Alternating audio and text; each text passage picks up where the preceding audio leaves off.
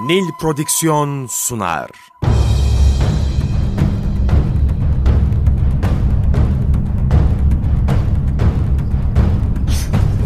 Günaha bulanmış hayatlar, kaybolmuş benlikler, çorak gönüller, onunla yeniden hayat buldu. Karanlığın ortasında doğan güneş, çöle inen nur, bir rahmet peygamberi. Hazreti Muhammed sallallahu aleyhi ve sellem, Efendimiz.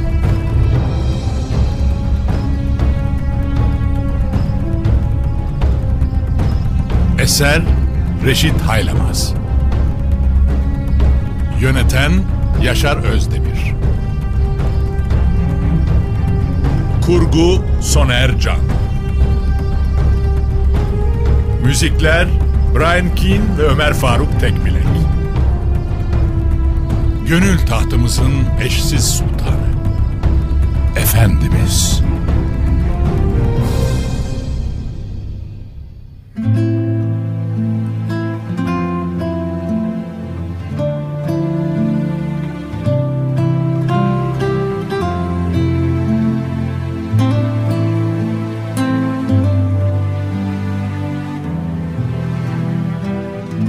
Yine kimse kalkıp da kurbanını kesmiyor, İhramdan çıkmak için de saçını tıraşa yeltenmiyordu. Bu durum Allah Resulü'nün de ağrına gitmişti. Mahzun bir şekilde Ümmü Seleme validemizin yanına geldi ve "Müslümanlar helak oldu. Ben onlara kurbanlarını kesip tıraş olmalarını emrediyorum ama onlar bunu yapmıyorlar" diye dert yandı. Belli ki can dostuyla meseleyi istişare edecek ve meselenin çözümü adına onun da fikrine müracaat edecekti. "Ya Resulallah" diye başladı sözlerine Ümmü Seleme validemiz. "Onları levmetme. Çünkü şu anda onlar büyük bir şok yaşıyorlar. Anlaşma konusunda yaşadığın sıkıntılar ve bekledikleri gibi bir fetih yaşamadan geriye dönmek durumunda kalmak gibi hususlar onlara çok ağır geldi. Ey Allah'ın nebisi! En iyisi mi sen çık ve kimseye bir şey söylemeden kurbanını kes. Sonra da birini çağırıp başını tıraş ettir." Onlardan birisi olarak konuşuyordu Ümmü Seleme validemiz. Herkesin bir misyonu vardı ve o da bu yolculuğa çıkışta Resulullah'la birlikte olmanın gereğini yerine getiriyor ve istişaredeki açılımıyla tarihi bir misyona imza atıyordu. Demek ki böylesi durumlarda toplumun önünde olan insanların fiilen adım atmaları, sözle insanları sevk etmekten daha etkili bir yoldu. Resulullah sallallahu aleyhi ve sellem çadırından dışarı çıkmıştı. İhramını omzunun birisi açık kalacak şekilde diğerinin üzerine atmış ve kurbanını kesmede kullanacağı bıçağı da eline almış, develerin bulunduğu yere doğru ilerliyordu. Gözler ona kilitlenmişti. Çok geçmeden Resulullah'ın yüksek sesle "Bismillahirrahmanirrahim Ekber" diyerek seslendiği duyuldu. Belli ki Allah'ın Resulü sallallahu aleyhi ve sellem kurbanlarını kesiyordu. Resulullah kurbanını keser de ashab durur muydu? Yerinden fırlayan bıçağını kaptığı gibi kurbanlığının yanına koşmaya başladı.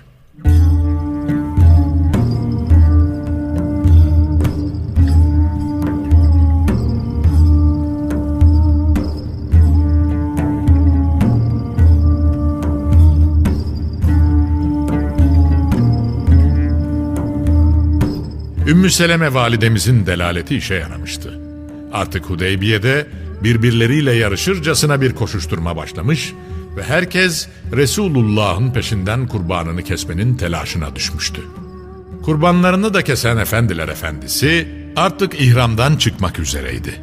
Yanına Hıraş İbni Ümeyye'yi çağırdı ve ona saçlarını tıraş ettirdi. Ashab-ı kiram hazretleri Allah Resulü'nün mübarek saç tellerini yere düşürmemek için birbirleriyle yarışıyor ve bir telini bile zayi etmemeye çalışıyorlardı. Bir tutamını da Ümmü Ümara almıştı. Ashab-ı kiramın bazısı saçlarını kökünden kestirmiş, diğer bir kısmı da sadece kısaltmakla yetinmişti. Efendimiz çadırından mübarek başlarını çıkardı ve Allah Celle Celaluhu saçını kökünden kesenlere merhamet etsin diye dua etti. Ashabın içine bir korku düşmüştü. Peki ya Resulallah diyorlardı. Ya kısaltanlar? Zira ashabın içine kurt düşmüş ve saçını kısaltanların ihramdan çıkıp çıkmadığından şüphe etmeye başlamışlardı. İşin garibi Efendimiz sallallahu aleyhi ve sellem tekrar kökünden kesenler buyurmuş ve bunu da 3 kez tekrar etmişti. Ashabın şüphesi giderek artıyor ve sadece saçını kısaltmakla yetinenlerin hükmü konusunda Efendimiz'den bir açıklama bekliyorlardı. Bunun üzerine o, kısaltanlar da buyurdu ve böylelikle bir mesele daha netleşmiş oldu. Daha sonra Hudeybiye'de bir rüzgar kendini gösterecek ve ashab-ı kiramın saç tellerini Mekke'ye doğru alıp götürecekti. Şimdi sıra Beytullah'ı tavaf işi 1 yıl sonrasına tehir edilmiş olarak Hudeybiye'den ayrılmaya gelmişti. Buraya geleli tam 20 gün olmuştu ve Resulullah sallallahu aleyhi ve sellem de gelecek yıl emniyet ve güven içinde Kabe'ye gelip de ibadetlerini gerçekleştirme niyetiyle ashabına emretmiş, yeniden Medine yoluna düşmüşlerdi.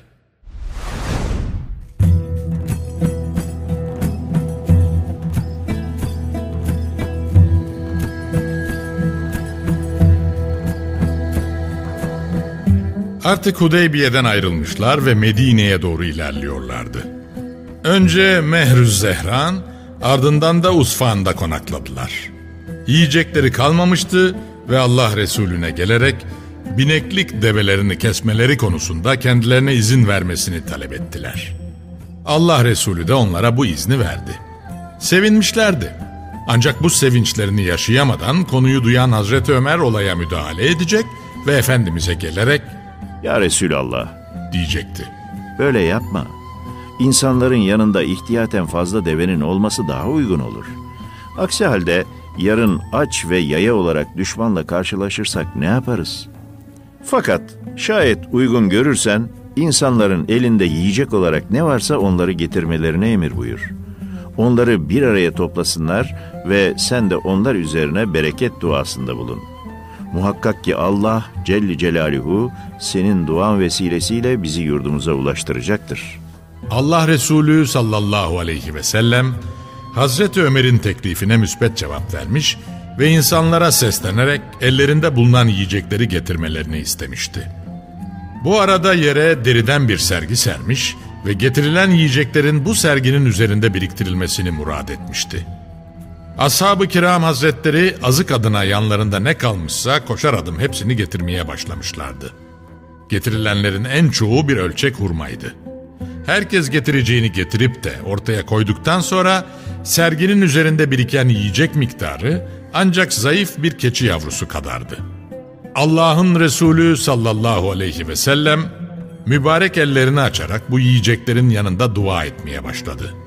Bir müddet böyle devam ettikten sonra da ashabına döndü ve onlara Allah'ın adıyla bu sofradan yiyip karınlarını doyurmalarını söyledi.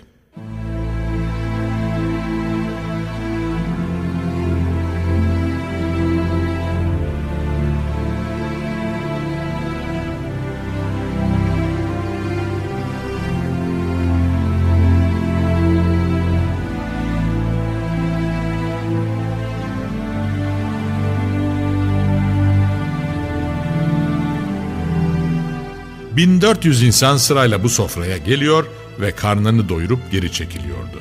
Hatta sadece karınlarını doyurmakla kalmıyor, yanlarındaki kaplarını da oradan yiyecekle doldurup öyle dönüyorlardı. Derken kafiledekilerin tamamı gelip oradan karnını doyurmuş ve yanında bulunan kaplarını da doldurmuştu. Ancak keçi yavrusu büyüklüğündeki yiyecek hala ortada duruyordu. Hazreti Ömer'in vesile olduğu bir mucize daha gerçekleşmişti. İhtiyaç hissettikleri böylesine hassas bir zeminde, kendilerine böyle bir lütufta bulunan Rabbi Rahim'ine şükran hisleriyle dolu olan Allah Resulü sallallahu aleyhi ve sellem, sürurundan tebessüm ediyordu. O kadar ki ashab inci misal dişlerini görmüştü. Sonra da hamd makamında şunları söyledi: "Allah'tan başka ilah olmadığına ve benim de onun Resulü olduğuma şehadet ederim. Allah'a yemin olsun ki bu iki şeye iman ettiği halde Allah'a mülaki olan birisi şüphe yok ki cehennem ateşinden kurtulup masum kalır. Bu ne büyük lütuftu ki ashab, başlarında Allah'ın Resulü sürekli ihsan kuşağında lütuflara mazhar oluyorlardı. Onunla birlikte attıkları her adım, karşılaştıkları her mesele ve çözüm adına ortaya konulan her hamle, imanları açısından onları ulaşılmaz kılıyor ve böylece sürekli harikuladelikler kuşağında bir seyri sülûk yaşıyorlardı. Derken Resul-i Kibriya Hazretleri yol için hareket emri verdi. Bu sefer de semanın dili çözülmüş ve üzerlerine rahmet indiriyordu. Ashabın sevincine diyecek yoktu. Kuraklığın etrafı kavurduğu dönemlerde bunun anlamı çok büyüktü. Avuçlarını açıyor ve semadan üzerlerine inen rahmetten kana kana içiyorlardı.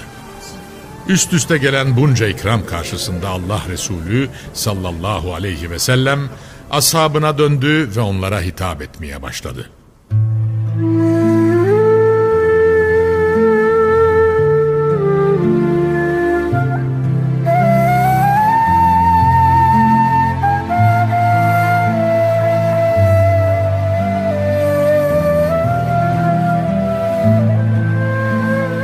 Nasihat-ı Nebevi devam ettiği sırada dışarıdan 3 kişi gelmiş ve onlardan biri ashabın arasına girerek halkaya dahil olmuş, diğeri halkanın arkasına oturmuş, bir diğeri de yüzünü çevirerek oradan uzaklaşmıştı. Gördüğü her şeyi değerlendiren Allah Resulü sallallahu aleyhi ve sellem bu 3 şahsın durumunu da hutbesine taşıdı. "Şu 3 kişinin halini size haber vereyim mi?" diyordu. Elbette ashab, "Evet ya Resulallah," diyecekti. Bunun üzerine Efendimiz, onlardan birisi haya etmiş ve onun için arka safta kalmış. Allah da onun hayasını takdir etmiştir. Diğeri tevbede samimi olduğunu göstermiş ve Allah da onun tevbesini kabul etmiştir. Üçüncüsüne gelince, o yüz çevirmiştir. Allah da rahmetini kesip cemali veçiyesini ondan uzaklaştırmıştır.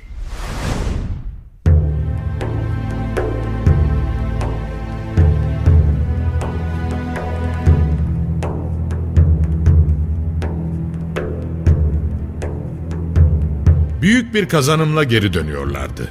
Ancak Resul-i Ekrem Hazretlerinin kulağına bir kısım konuşmalar gelmişti. Bazıları Hudeybiye'nin bir fetih olmadığını söylüyordu. Kurbanlarını kesemeden ve Beytullah'ı da tavaf edemeden geri dönüyor olmalarının da bunun bir göstergesi olduğunu düşünüyorlardı. Onlara göre mümin olduğu halde kendilerine sığınan insanların müşriklere iade edilmesi de bu düşüncelerini doğruluyordu. Her söylenti din adına yeni bilgilerin ortaya çıkmasının netice veriyordu ve bunları duyan Allah Resulü sallallahu aleyhi ve sellem yeniden ashabına dönecek ve şunları söyleyecekti. "Bunlar ne kötü sözler. Bilakis bu fetihlerin en büyüğüdür. Zira müşrikler kılıçlarını kınlarına koymuş ve beldelerinden sizi ancak ellerinin ayasıyla uzaklaştırmaya razı olmuşlardır. Sizinle oturup anlaşma yapmayı istiyorlar ve güvenlikleri içinde artık size müracaat etme lüzumu hissediyorlar. Çünkü onlar sizleri temaşa edip süzünce hoşlarına gitmeyecek manzaralarla karşılaştılar. Ve Allah Celle Celaluhu sizi onlara karşı muzaffer kıldı. Şimdi sizler emniyet ve güven içinde ve sevap kazanmış olarak yurdunuza dönüyorsunuz ki bu fetihlerin en büyüğüdür. Uhud'u ne çabuk unuttunuz. Hani o gün sizler ben arkanızdan size seslendiğim halde arkanıza bile bakmadan yukarılara tırmanıyordunuz.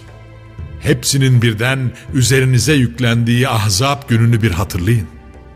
Hani onlar alt ve üst taraflardan üzerinize hücum edince gözler yuvasından çıkacak gibi olmuş ve canlar da gırtlaklara gelmişti. O zaman sizler Allah Celle Celaluhu hakkında bile bir takım zanlara kapılmıştınız.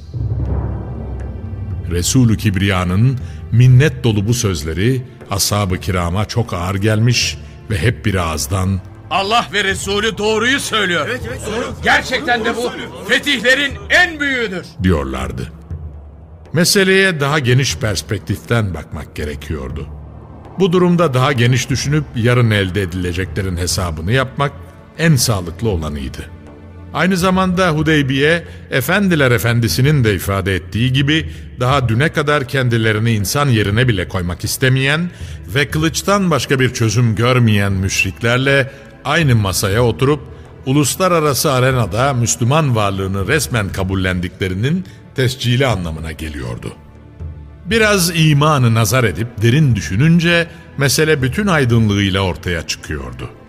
Onun için ashab boyunlarını bükmüş ve Resulullah'a şunları da söyleme lüzumu hissetmişti. Vallahi ya Resulallah, bizler senin düşündüklerini düşünememiştik. Gerçekten de sen Allah'ı ve bize ait işleri en iyi bilenimizsin. Resulullah en doğrusunu bilir.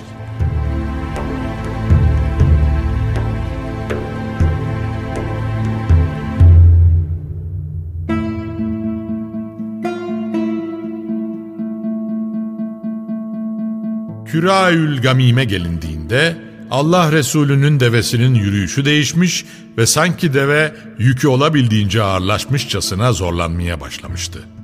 Ferasetle uzaktan kasvayı süzenler Resulullah'a yeni bir vahyin geldiğini çoktan anlamıştı. Israrla Resulullah'a soru sorduğu halde bir türlü cevap alamayan Hazreti Ömer, durumun farkına varınca kendi hakkında bir ayetin inmesinden endişelenmiş ve devesini mahmuzladığı gibi en öne gelerek yürümeye başlamıştı. Çok geçmeden Allah Resulü sallallahu aleyhi ve sellem vahyin devam ettiği sırada sorusunu cevaplayamadığı Hazreti Ömer'e seslendi. Nebevi sadayı duyan Hazreti Ömer'de renk kalmamıştı. Gelen ayetlerin kendisiyle ilgili olmasından endişe ediyordu. Belli ki gelen ayetlerin muhtevasındaki sürur yüzüne aksetmiş, öyle konuşuyordu. Bu gece bana öyle bir sure indirildi ki dünya ve içindekilerden bana daha sevimlidir buyurdu. Herkes gelen ayetleri merak ediyordu ve Allah Resulü'nün etrafında halkalanıp gelen surenin ne olduğunu öğrenmek için sabırsızlıkla bekleşiyorlardı. Resulullah onlara Fetih suresini okumaya başladı. Doğrusu biz sana aşikar bir fetih ve zafer ihsan ettik diye başlıyordu sure. Şüphesiz ki bu daha birkaç saat öncesinde Allah Resulü'nün söylediklerinin bir tasdiki demekti. Aralarından birisi bütün bunların bir kez daha Allah Resulü tarafından perçinlenmesini istercesine "Bu bir fetih midir?" diye tekrar soracak ve bunun üzerine o da "Nefsim yeddi kudretinde olana yemin olsun ki mutlaka bu bir fetihtir" buyuracaktı. Böylelikle mesele bir kez daha perçinlenmiş oluyordu. Artık Hudeybiye'nin bir fetih olduğunda hiç kimsenin tereddüdü kalmamıştı. Zaten sureyi indiren Cibril Emin de böyle bir fethe imza attığı için Allah Resulü'nü kutlamış ve o da Hazreti Cibril'in kutlamasına mukabelede bulunmuştu. Bunu gören ashab-ı kiram da Efendiler Efendisi'ne geliyor ve Allah'ın ihsan ettiği böylesine önemli bir fethin sevincini hep birlikte paylaşıyorlardı. Şimdi ashab da rahat bir nefes almıştı. Zaman zaman seslerini yükselterek yaptıkları itirazların affedildiğini öğrenmiş ve bir nebze de olsa rahatlamışlardı. Bundan sonrası için çok iyi anlamışlardı ki Resulullah'ın bir noktadaki tercihi Allah Celle Celaluhu'nun iradesinin dışında bir tercih değildi. Ve bu tercih karşısında alternatif arayışları içine girmek de bir mümine yakışmayan davranışlardı. Artık Efendimiz ashabıyla birlikte gece gündüz demeden yürüyor ve bir an önce Medine'ye ulaşmak istiyordu. Allah Resulü ile ashabın Medine'den umre maksadıyla çıktıkları günden bu yana geçen zaman tam 1,5 aydı. Bu sürenin yaklaşık yarısı Hudeybiye'de, geri kalan kısmı ise gidiş dönüş yolunda geçmişti.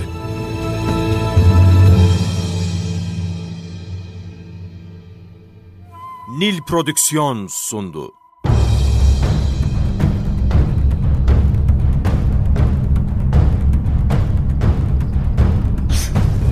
günaha bulanmış hayatlar, kaybolmuş benlikler, çorak gönüller onunla yeniden hayat buldu. Karanlığın ortasında doğan güneş, çöle inen nur, bir rahmet peygamberi. Hazreti Muhammed sallallahu aleyhi ve sellem